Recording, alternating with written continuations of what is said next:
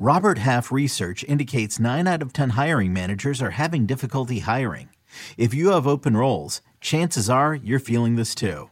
That's why you need Robert Half. Our specialized recruiting professionals engage with our proprietary AI to connect businesses of all sizes with highly skilled talent in finance and accounting, technology, marketing and creative, legal, and administrative and customer support.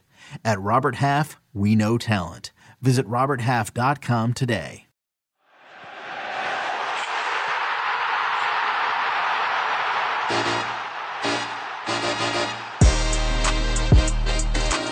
Hey everybody, welcome back to Que Golazo. Today on the show, we are giving you the weekend preview. Man City against Arsenal, Everton against Liverpool, the Milan derby. We're going to give you analysis and betting tips on the best games that you can gamble on. We'll also talk about the Golden Boy shortlist, and we will answer your questions. We have James Bench and, of course, Jimmy Conrad all coming up on this episode of Que Golazo. Stay tuned.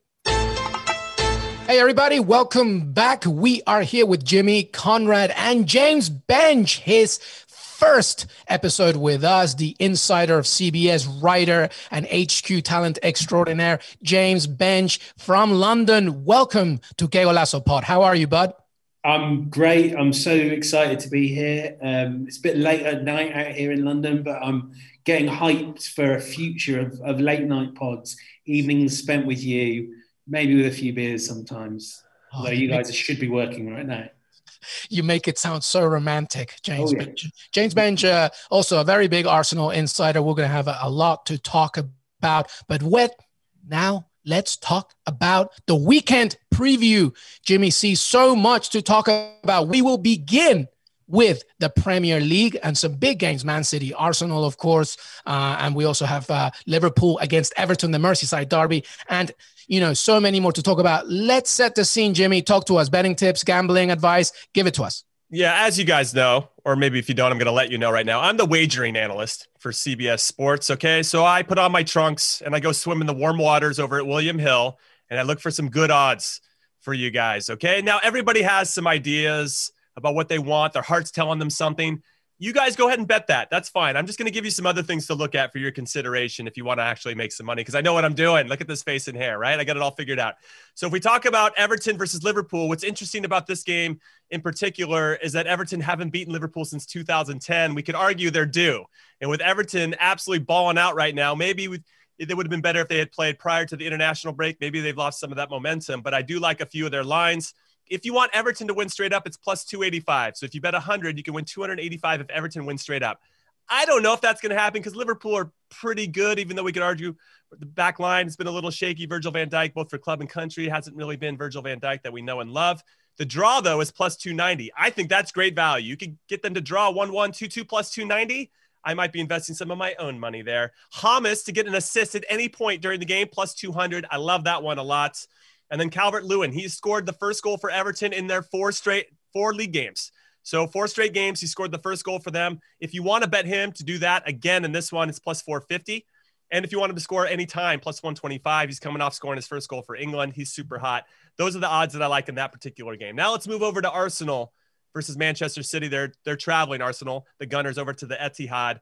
What I like about this one, I know for all you Gunners fans out there, you're like, please don't pick my team, because when Jimmy picks my team, they lose. That might be true. But in this one, I think it's going to be different because Manchester City probably don't have Kevin De Bruyne, who apparently is going to be out. Raheem Sterling's going to be out. Jesus is out. Aguero's out. They're going to be lacking. Now, we look at their depth. They got Mahrez, Bernardo Silva, Phil Foden. It must be nice to be Manchester City. But I like Arsenal to do the business. If you want them to win straight up, which I think they're going to do 2-1, if you're not asking, well, I'm telling you whether you want to know or not, plus 550 for that. But if you're thinking, okay, maybe a draw, plus 375, again, I think is great value for that one. I think Arsenal in their front three with Willian, Lacazette, and Aubameyang. Is Partey going to play? Yes, he probably will. I hope he does. I think that will really be a big boost for the team. And I just like him to do well. Also, I got Granit Xhaka getting a yellow card. And that's plus 150. I mean, you got it. That's like printing money for you over at William Hill if you want to bet Xhaka getting a yellow card plus 150. Also, as a flyer in this one, I like this one a lot. Aubameyang to score, Arsenal to win, and both teams to score plus 1,000. Yeah, you can thank me later, and so can your 401k once you hit that one. So yeah, there's a lot of interesting things going on. And then I'll just go to the Milan derby. Oh, you know what? We're staying with Premier League, right? Let's just stick with the Premier League. But those are my two games that I think had some good action. Jimmy C with the gambling wagering tips. Absolutely amazing. We might hit another game before we move on to another league. But Benj, let's start with the Merseyside derby. As Jimmy mentioned, first of all, James to get an assist anytime in this game. I like that. That's a good one right there. But let's focus on the game itself. Liverpool coming off a 7-2 loss against the greatest team in the planet, Aston Villa. And now they're facing their Merseyside rivals in Everton. Carlo Ancelotti has them clicking. DCL up front doing so well. James clicking everything. The team just looks good. They look confident. They look ready. What do you see here?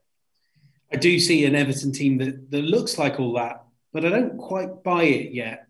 I don't know what it is. I think sometimes we make these decisions early on before the season, a ball's been kicked, but you still need to see a lot of evidence to change your mind. I look at this team and I think, when it gets really rigorous in English football, is it a bit old? Is it a bit slow? Is it a bit one note? I mean, I could be proven wrong. And I think the person, you mentioned him there, Dominic Calvert-Lewin, for me, is the difference between Everton being an okay team and Everton being a great team right now, just because he's got a bit of everything. He's a target man by build, but he's got the mobility of a true centre forward. His goal-scoring instincts are phenomenal. I don't really think at the moment he's necessarily on an unsustainable hot streak. He's just getting in good positions and scoring good goals. Him and Richarlison, that's a great combination. And as you say, James, we'll see. How does he hold up over a 38-game season plus an FA Cup? I've got my doubts. He's obviously spent a lot of years playing a supporting role, but right now he just looks remarkable. This is the player that we all fell in love with in 2014. And it is great to see him in a starring role with this Everton team that looks like it's going places. It'll be a while before I pick them to beat a Liverpool team, no matter what state that Liverpool team is in. But Everton, I'm not there yet, but I can totally see why other people are. Benj, let's talk about their midfield, though. They upgraded. Alon is going to be back in the team. Andre Gomez is fully fit and ready to go. Decore was such a great signing from Watford. That three that's protecting the back four, which we could argue might have some vulnerabilities there. And then you have the confidence of Calvert-Lewin. You have Richarlison, who already has a ton of confidence. And then you got James. That front six is solid. For me, I think can they manage that back four? Is Pickford the guy that's really going to take them to that next level? Lucas Digne might be out, which would be a big loss for them on the left side because he bombs forward and he's very good at picking spots of when to go and when to stay. So I don't know. There's some issues there. Seamus Coleman might be injured as well, and obviously he was the last player to ever play for Everton that beat Liverpool back in 2010. He's the last person standing. So yeah, I think I have some questions, but there's so much to be excited about with this team. And then you throw in the fact that Liverpool, Alisson's not going to start. Adrian's going to be in goal. He just shipped 7 against Villa, as Luis said. So I don't know. Liverpool doesn't look like the Liverpool that just won the Premier League and won the Champions League the season before that. So here's a question. Let's focus now on Liverpool. A lot of Everton. I agree. I think that we still have to wait and see if this is really Carlo Ancelotti's, ultimate package. I mean, listen, I did a crazy prediction at the beginning of the season. I said that they're going to make it to the Champions League. So hold me that till I die. Let's see what happens. But let's talk about Liverpool. All right. Yes, they lost 7-2. It was absolutely incredible to see. But is this an opportunity, Benj, for Jurgen Klopp to say to this team, wake up. You're the defending champion. Wake up, because this is not a given. I know that there are challenges. You're coming off an international break.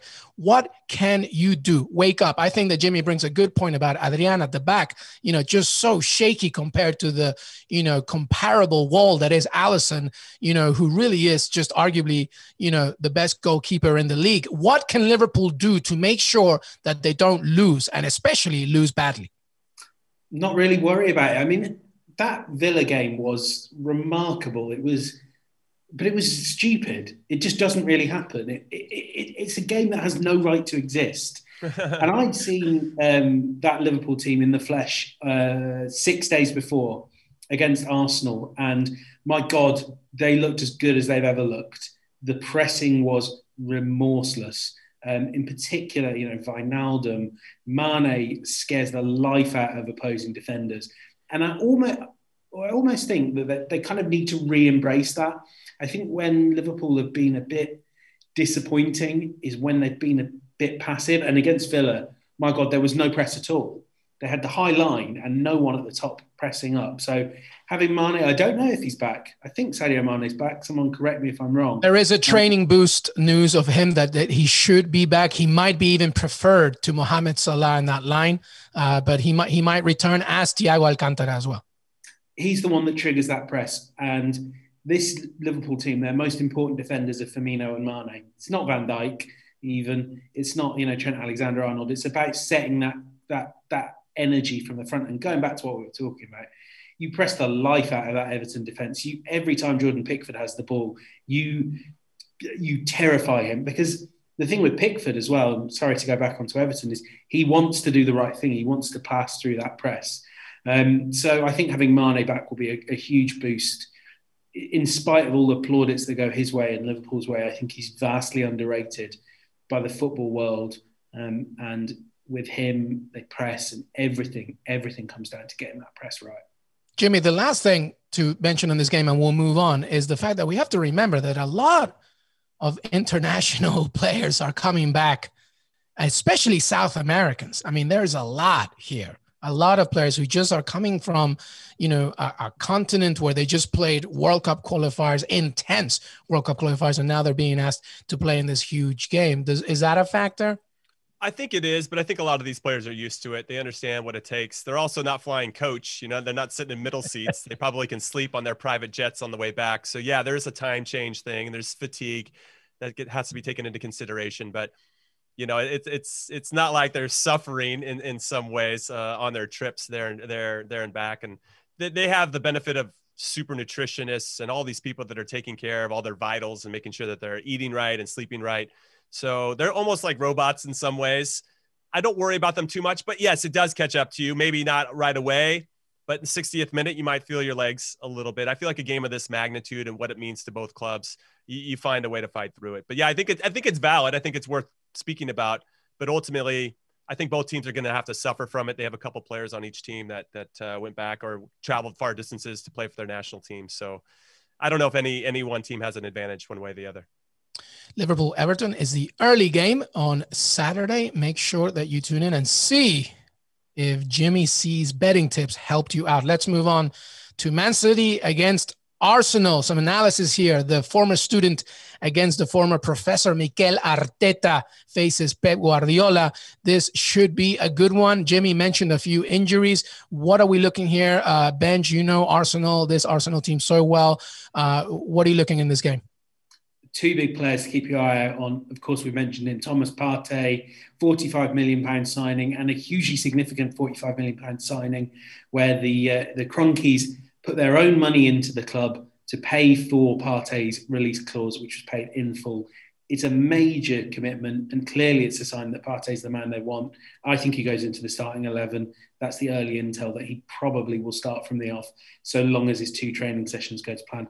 The other one to keep an eye out on, and this guy is so important to how Arsenal play, Kieran Tierney, Scottish left-back / centre-back, because he plays a strange role in the back three, where when Arsenal are in possession, he functions almost as a wing-back, and he's a centre-back out of possession, loves to bomb on. Now, he is a victim of the very strange COVID regulations in Scotland, whereby he was in close proximity to one of his teammates who picked up COVID. And even though he has antibodies in his system and tested negative on 3 occasions, as things stand, he won't be playing. And that would be a massive blow for Arteta. I don't know whether he would stick with the back 3 and bring Gabriel Magalhaes in as the left-sided centre-back, or Sead Kolasinac, who is a walking yellow card, much like Granit Xhaka. I will be taking that money. Thank you, Jimmy. I'm having that free money. If those two are there, then I like Arsenal's ability to defend against a weakened City. If not, then you start introducing some of these calamity Arsenal defenders. You look at a midfield of Xhaka and Ceballos can do the job. We saw that in the FA Cup final when Arsenal were excellent. But Partey is the man for games like this. This is why you pay. People hear 45 million, they go, oh, it's not that much. Arsenal have spent more. But to pay it in one go is huge for a club in this current circumstances. It's not happening. Gabriel, who I mentioned earlier, Arsenal paid 5 million of 25 million so far. Partey's huge. I think he plays, and I think he could be a real difference maker, even in game one. What do you think, Jimmy? I mean, the big thing that you told me here that I keep just thinking about, I agree with Benj. I think Thomas Partey is going to be a big one. I continue to think about this depleted offensive, trio from Manchester City, and that's somewhere where Mikel Arteta can take advantage. What do you think? I get the sense that Pep's going to fall back to his false nine. He's going to put somebody up there that probably doesn't fit as a nine in general. Maybe it's Phil Foden who's going to drop in and try to create triangles and numerical advantages in the middle of the midfield and see who can bomb forward or make runs late and have to keep the center backs for Arsenal paying attention, which if you got David Luiz in there, I don't know. You're rolling the dice with that dude. You never know where if he's going to get sucked into midfield, it's going to open up gaps for Man City's players to run into. He's not the most patient of defenders because that's not where his instincts lie. I am interested at Sterling. I guess is on the fence. Maybe he'll start, maybe he won't. Gundogan can come back into the team, so that will help and give him some options. I'm curious to see about Ruben Diaz, who's going to, probably start next to Laporte in the middle of defense. So there are a couple of things that I'm excited about, but yes, they don't have their normal weapons. And if De Bruyne is out, that is going to hurt them a lot. Sterling, obviously, and then no Jesus, no Aguero, none of their normal pieces that they normally have in terms of how they prepare and how they move as a group in the normal spot. So yes, they have talented guys that can hold on to the ball, and they probably will have more possession than Arsenal. But I worry about that kind of finishing touch they need, or can they get deep enough into that final third to really trouble Arsenal? Again, no, with some of the center backs that Ben mentioned, it's more than possible that can happen and they can be exploited. It'll be interesting to see where Xhaka kind of lines up off the shoulder of Partey, or who does what within those roles. Obviously, Ceballos is going to be a little bit higher, but who's going to sit and who's going to actually run and be a little bit more box to box. Xhaka seems to want to do that all the time. I feel like he's a closet number 10, right? He thinks he's a string puller when he's really not. And sometimes that gets the better of him. But I don't know. It's going to be an interesting game. That said, Benj made a great point about Sadio Mane. I agree with him that he's super undervalued. And I feel like Aubameyang, for whatever reason, even though he scores a ton of goals, the guy lives for the big moments. He loves big games. And for whatever reason, I don't think he's appreciated like he should be. Lacazette, he's kind of hit or miss. So he could score the odd goal and then he won't see him for 80 minutes. But then, he bangs in this one top corner. You're like, all right, I understand why they got him. And then you got Willian, who I think, he's scored big goals for Chelsea in the past. You got Pepe coming off the bench potentially. And there's just options. And I really like what Arteta's put together. And he's got a team that can compete and can hold their own with anybody. And I that's why I really like Arsenal to get a result of some kind in this one. To your point about Man City and Ruben Diaz, I think the other issue is that I think Guardiola is trying to fix this puzzle at the back. He still hasn't figured it out, and that could be the advantage of Arsenal. Man City against Arsenal is 12:30 Eastern, 5:30 local time on Saturday. Another big game. Is there any other game here in the Premier League, Jimmy, that we could be thinking about? Well, we've talked about a few derbies, right? We have the Merseyside derby. We have the Pep Guardiola against his former assistant derby. There's a United derby, Newcastle versus Manchester United. This is the one where I don't know what's going to happen because Newcastle can surprise you. They just signed Alain Saint-Maximin for 6 years, though I think it's just to get a better transfer fee. He's going to probably be sold in January anyway, so he's doing Mike Ashley and sports director. Nice big favor there. Manchester United, Ole Gunnar, I just feel like things are all over the place. Harry Maguire's 2020 continues to be dog poop after he got 2 yellows in 1 half, most recently for England in the UEFA Nations League. I just feel like they're all over the place. He's the leader of the team. He hasn't acted like a leader in a lot of different ways this season. And I think that's kind of been a ripple effect. That's not all on him, of course, but and then De Gea gave up 1 shot against Ukraine. That was a goal. De Gea being De Gea again, for all the world-class saves, it's those bad ones that we always remember. So I don't know. It's interesting. This one's a toss up. There's good value on Newcastle winning straight up. It's plus 400 if you just want to take them. I wouldn't mind throwing a flyer on that because if Manchester United doesn't get a penalty and VAR doesn't rule in their favor like they did all last season, it's more than possible that Joe Linton could potentially put a shot on goal and it could potentially go in. I don't know. Newcastle's got a lot of question marks, but it should be an interesting game for a lot of different reasons. And we'll see how legit this Newcastle team can be though I feel like they're going to be at home and concede 85% possession because that's what they do. And it pisses me off because I'm a Newcastle fan, but that's a different conversation, guys. Benj, take it away. Before Benj says anything, remember that Edinson Cavani is not available for this and Anthony Martial is suspended. So Ole Gunnar Solskjaer has a real dilemma up top. Benj, what do you see here? Oh God, I do see Newcastle having about 15% possession and boring me to tears on their way to a nil. Just stealing that 1-0 win, right? Man, but then I really like what they could do on the counter. Ryan Fraser is a great pickup, although he's not quite there yet. He's obviously not going to be because his final season at Bournemouth, he was just phoning it in, waiting for the free transfer. Callum Wilson as well, he's one of those one shot, one goal.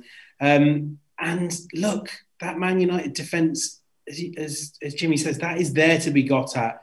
I know we were speaking in our unofficial pre-record pod, Louis. So actually, I don't know why I'm saying this because I don't need to.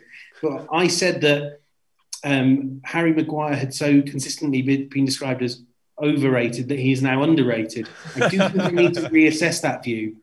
He is almost unplayable at the moment.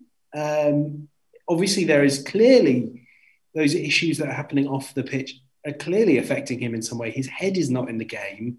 And when his head isn't in the game, because pretty much all he can do is head the ball at the moment, he's a complete liability. But then I don't know which other centre-back would I put next to him.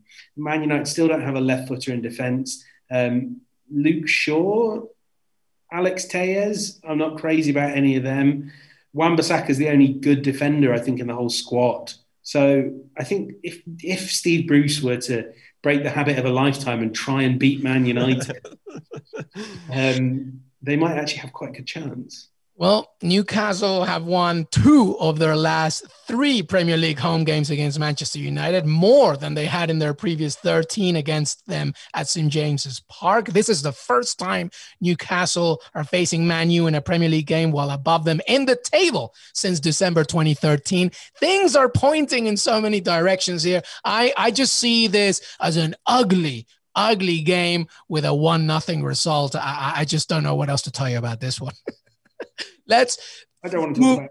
No, let's move on. Let's go to a big game. We're leaving England. We're going to Italy, Serie A massive game. AC Milan, Inter Milan, the Milan derby. AC Milan has started well, undefeated, 3 wins. Inter Milan is looking to come back, but they're such a good team. So many players. What do you have here? Betting tips wise, Jimmy C.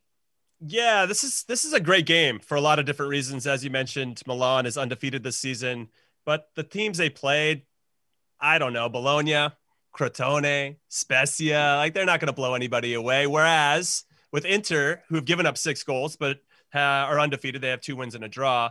They took on Fiorentina. They came back and won that one 4-3. They beat Benevento 5-2. So they're banging in a lot of goals. And they finally played somebody, I think that's a little bit more their level with Lazio. And that one was a 1-1 draw. Both teams got a red card in that. I think Inter's the better team, but they got Zlatan on Milan. The guy loves scoring in big games. I think he'll do it again. The last time these 2 teams played, it was 4-2. Milan went up 2-0, and then Inter scored 4 goals in the second half. And that's really important for you guys to know because it informs my bets, okay? So what I really like, Inter to win and the over 2.5 goals is plus 220. I like that one a lot. And then if they draw in the first half, I could see like a 1-1 in the first half and Inter win the second half. That's plus 430. I really like that one a lot. If you want Zlatan to score anytime, plus 105. Lukaku to score anytime, plus 110. That guy's on fire. And then Lautaro Martinez, who also coming back with a lot of confidence after scoring for Argentina, plus 145 to score anytime. So those are the bets that I'm looking at right now. And I have some other stuff written down. But with regard to William Hill and where I get all the odds, that's what it's looking like. Yeah, well, Benj, Inter Milan has won their last 4 Serie A games against Milan, and the only streak that's longer than that is the 5 in a row, which was, way back, 79, 83, I believe. So that's a long time ago. So you could see, as Jimmy said, yes, AC Milan have started undefeated. They're looking good. Maybe Zlatan coming back, but they've played some weaker opposition. And Inter Milan with Lukaku, Lautaro Martinez, so many pieces. You could see this going the way of Inter. What do you see it as, Benj? I mean, the 2 things I'm looking forward to are both in the Inter team, one at the front, one at the back. As Jimmy was saying, Man, Romelu Lukaku over the last few months, it's a joy to see this player. He is everything one would want from a striker. And I think we, particularly in England, a lot of people were guilty of seeing a player of his shape, of his size, and going, he's a target man. Nothing like a target man at all. I'm sure he can play that if you need him. But when you have him in a front two, like he's in with Lautaro, and he's free to drift out wide and attack those fullbacks, attack the defenders on the flank, he is terrifying. That was the same against England. England had 3 centre-backs to deal with Lukaku, and they couldn't. The whole half an hour where Lukaku was just doing whatever he wanted. Having said that, if I were AC Milan and I was looking for reason to hope, seems like Inter are a little bit light on defensive options. Milan Skriniar's a doubt, Bastone as well, who looks like the future of Italian centre-backs, the next great Italian centre-back. So maybe there's going to be some weaker defenders there for Zlatan to gang up on. I'm not one for the cult of Ibrahimovic, but in the big games, he always turns up, and I'd be looking forward to seeing what he has to do against a defence that's there to be got at. I feel like we might be getting goals there with Lukaku and Martinez at the other end as well. Well, to that point, with all the attack, with all the offensive firepower of Inter Milan, right, have not conceded in the last 4 games. So something has to give, Jimmy. That there is a game to be had here. What a fantastic matchup. Anything else with this derby?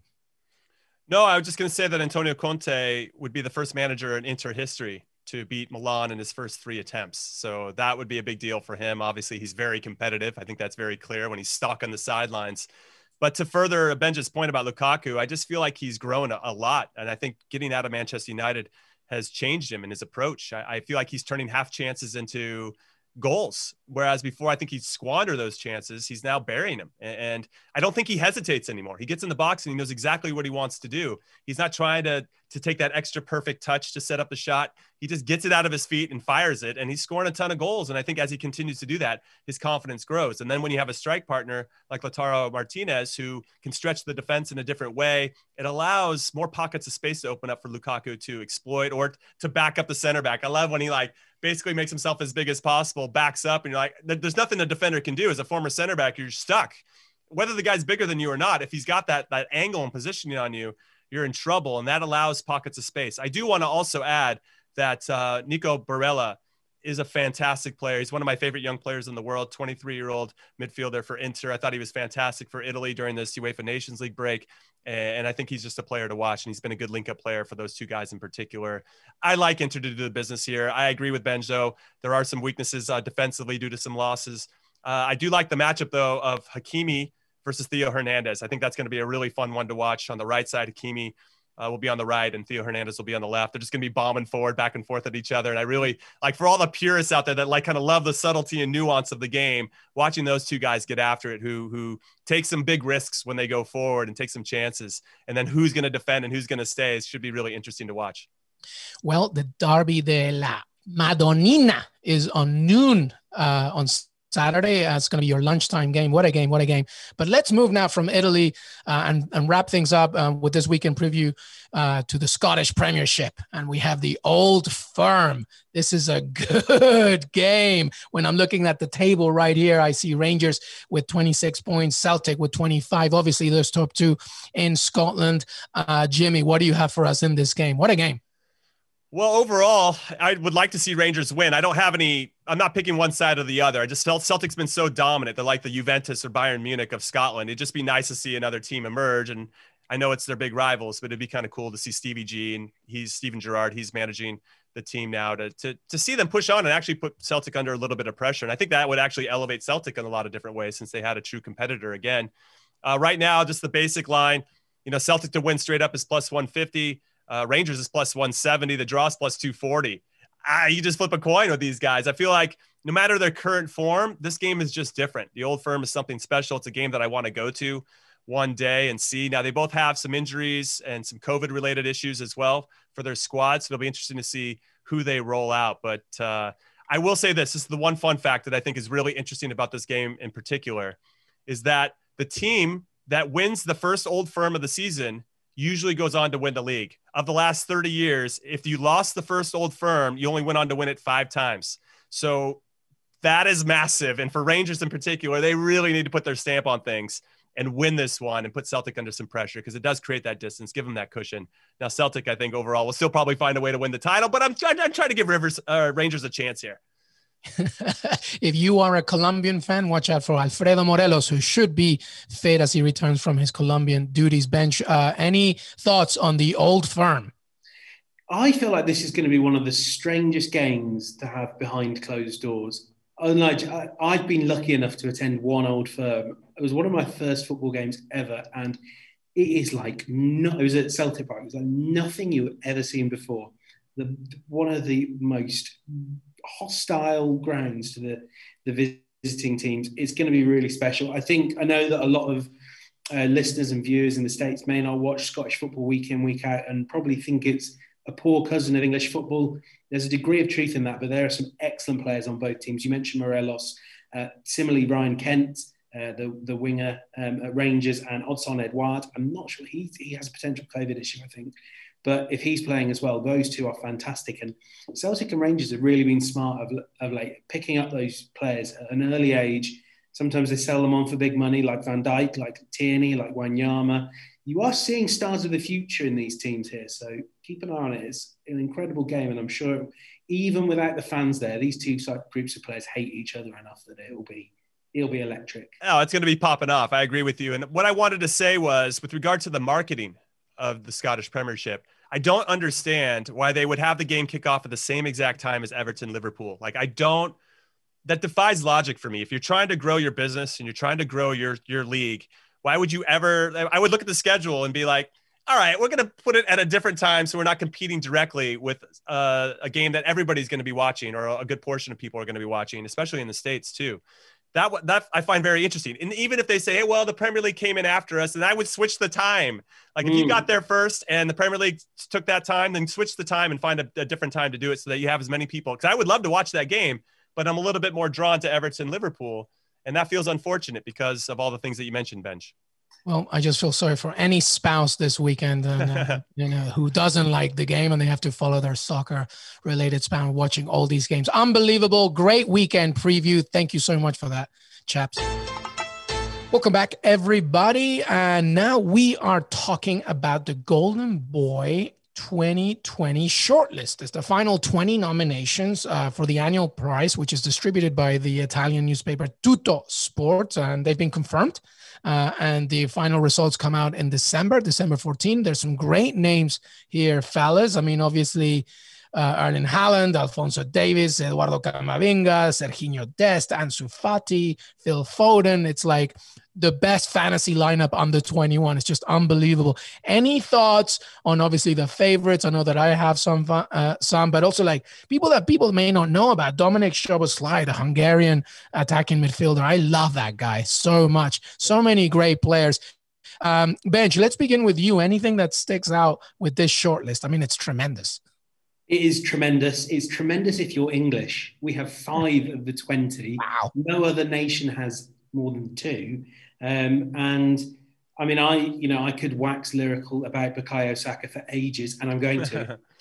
A really exceptional young footballer who's already excelled at left back, at left winger, is developing into a fine central midfielder, has brilliant GCSEs. For American listeners, that's the equivalent of, I don't know, some sort of pre-SAT thing.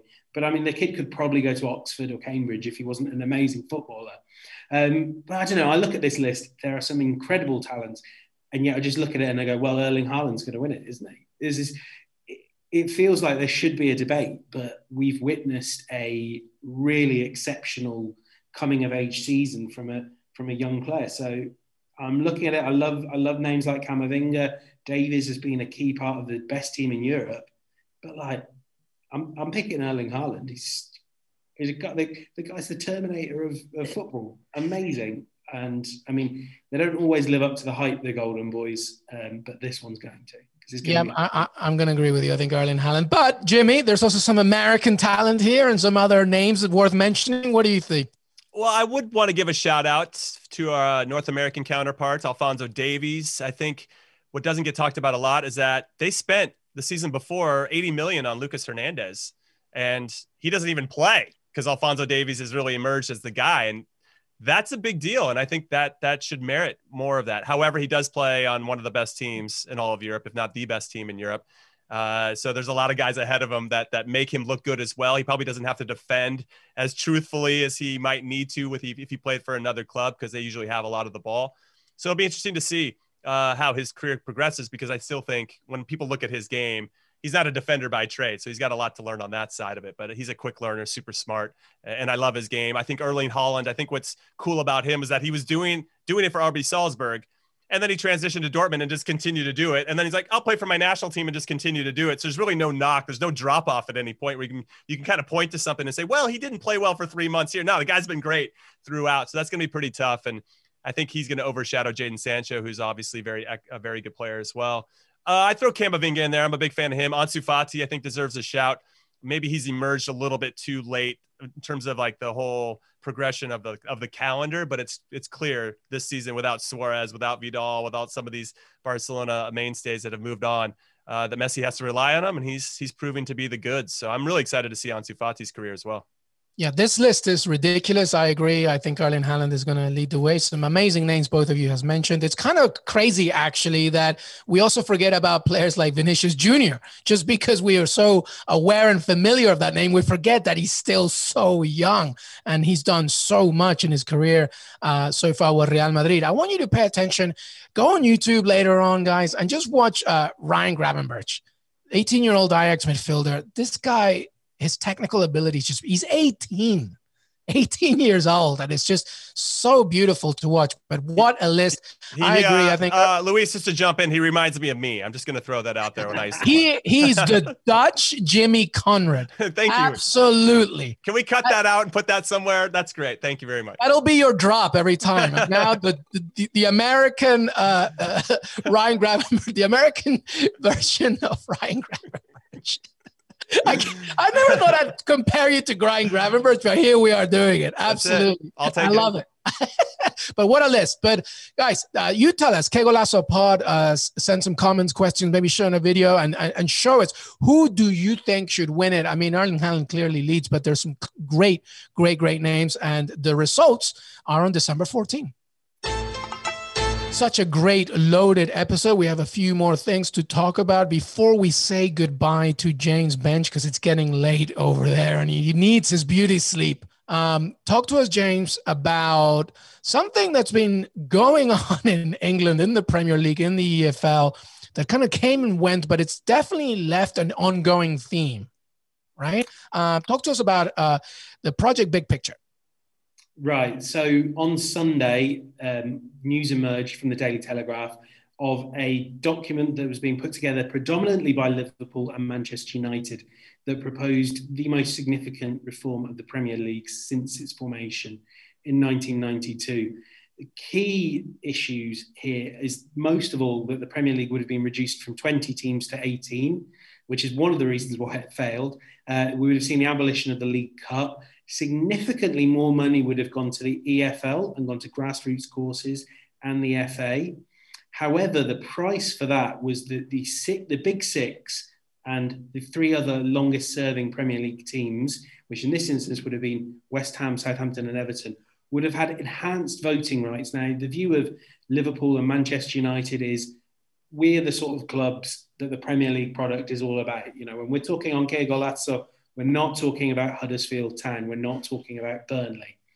Those proposals were discussed at the Premier League meeting on Thursday and were roundly rejected unanimously. So Manchester United and Liverpool rejected their own plan because they were acutely aware that it wouldn't go through. However, they have the backing of the EFL, largely because the EFL look at this plan and say, well, look, we know that we're stacking the deck in the top flight in favour of the Big Six, but we're going to have to accept that to make it through this coronavirus winter. These clubs are playing behind closed doors with very minimal revenue. It's only the only revenue they're getting is from streaming services. And they think, actually, we might have to make the deal with the devil. Otherwise, we might not make it to the end of this season.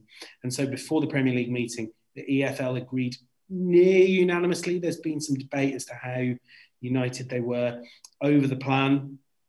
The plan may be dead in the water in its current format, but this is part of a long process that is really about consolidating power with these big six clubs. For those of you that don't know who I mean, Manchester United, Liverpool, Manchester City, Tottenham, Chelsea, and Arsenal.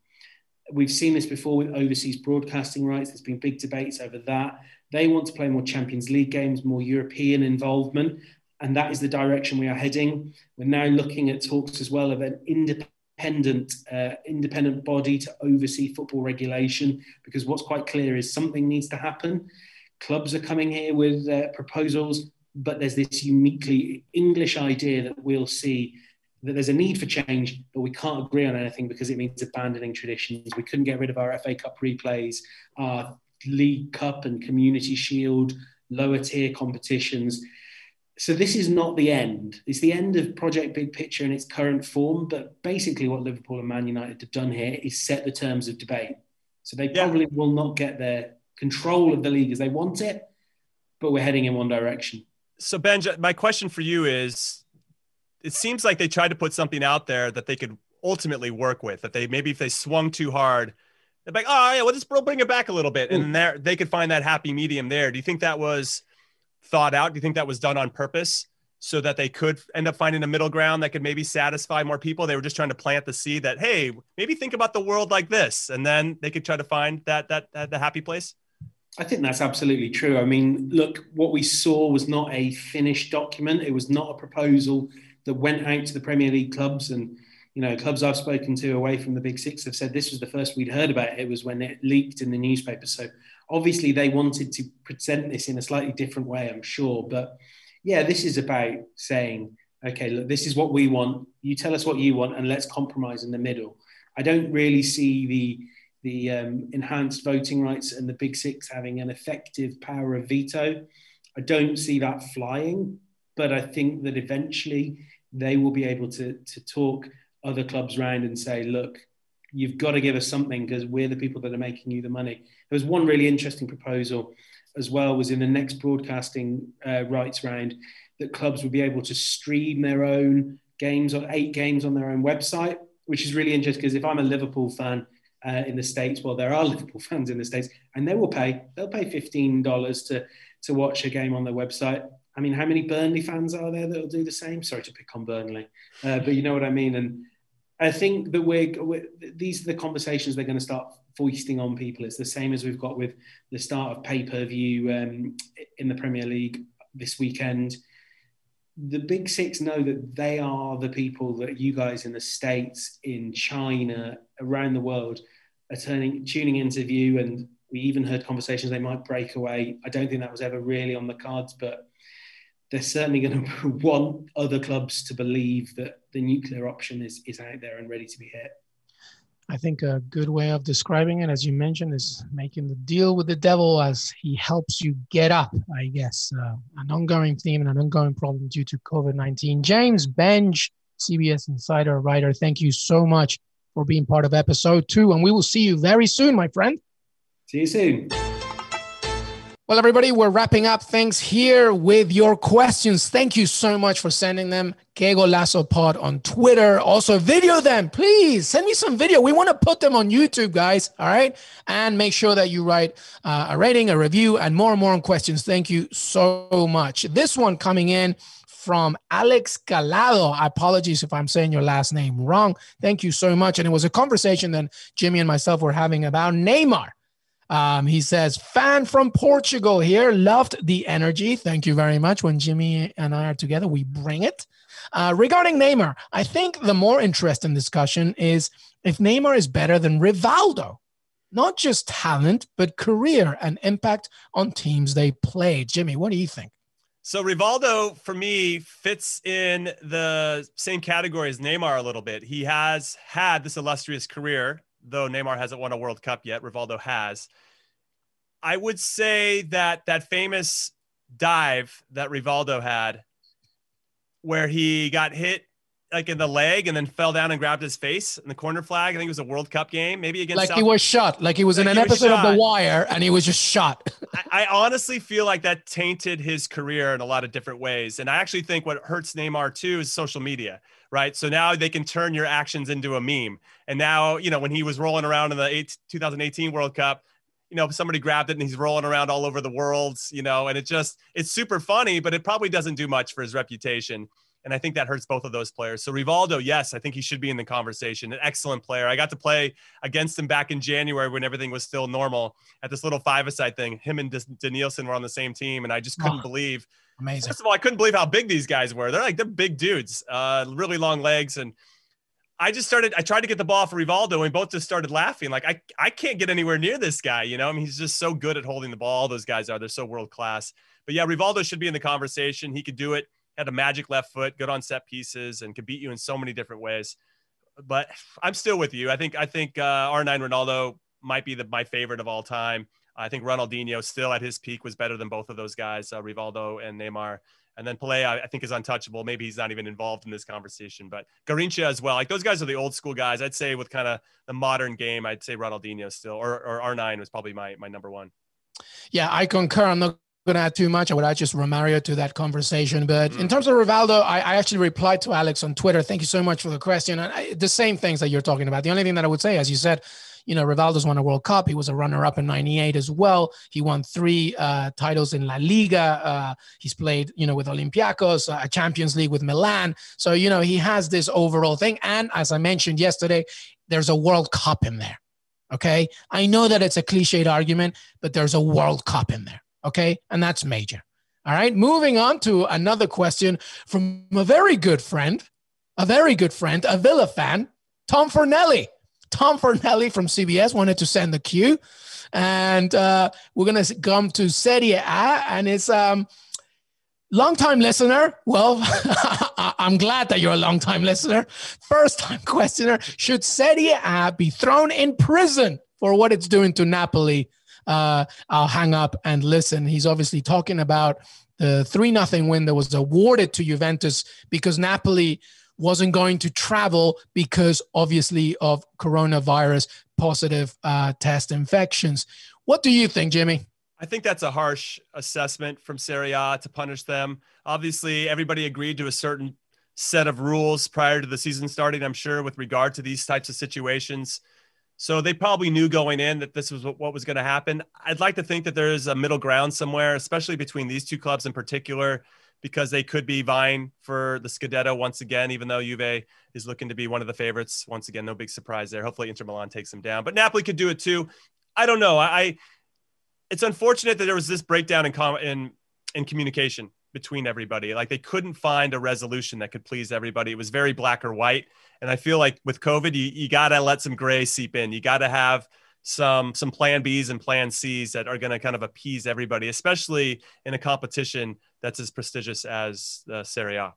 Yeah, listen, yes, they should go. What, are you kidding me? Like, especially Italy, one of the first countries in Europe to be struck by this. You know how much you have gone through. Napoli's doing the right thing by not showing up because there's, a pandemic, and you're going to punish them for it? You can't even think, well, maybe we can play this game later in the schedule? Are you joking? To your point, yes, we need more communication here, but it's absolutely insane. Napoli did the right thing, and they got punished. It's just. I mean, they got proven right too, because some Juve players have tested positive. Now, whether Cristiano got that, on the international break, and Weston McKennie didn't go on an international break, right? So I don't know. I mean, I think they've been proven right that some of Juve's players have tested positive. Yeah, it's unbelievable they got punished for this, and yes, they should go to prison. All of them, ridiculous.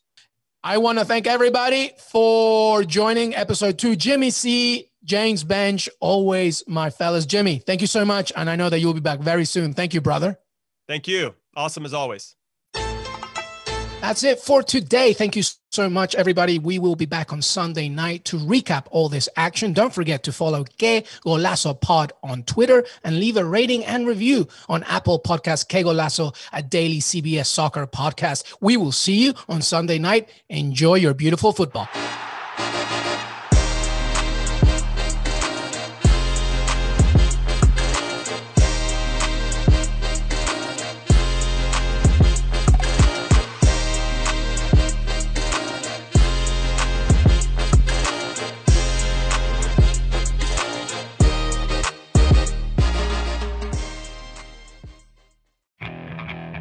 Okay, picture this. It's Friday afternoon when a thought hits you. I can waste another weekend doing the same old whatever, or I can conquer it. I can hop into my all-new Hyundai Santa Fe and hit the road. Any road. The steeper, the better. Because my all-new Santa Fe is available with H-Track all-wheel drive, so I can hit the trail without a worry in the world. Heck, with 3 rows and best-in-class rear cargo space, I can pack the whole family in with all our gear. We've got available dual wireless charging for our phones, so we'll never lose touch with civilization, and we won't lose touch with the primordial power of Mother Earth. So which is it? Waste the weekend or do something a little more epic? And conquer it in the all-new Hyundai Santa Fe. Visit HyundaiUSA.com or call 562-314-4603 for more details. Hyundai, there's joy in every journey.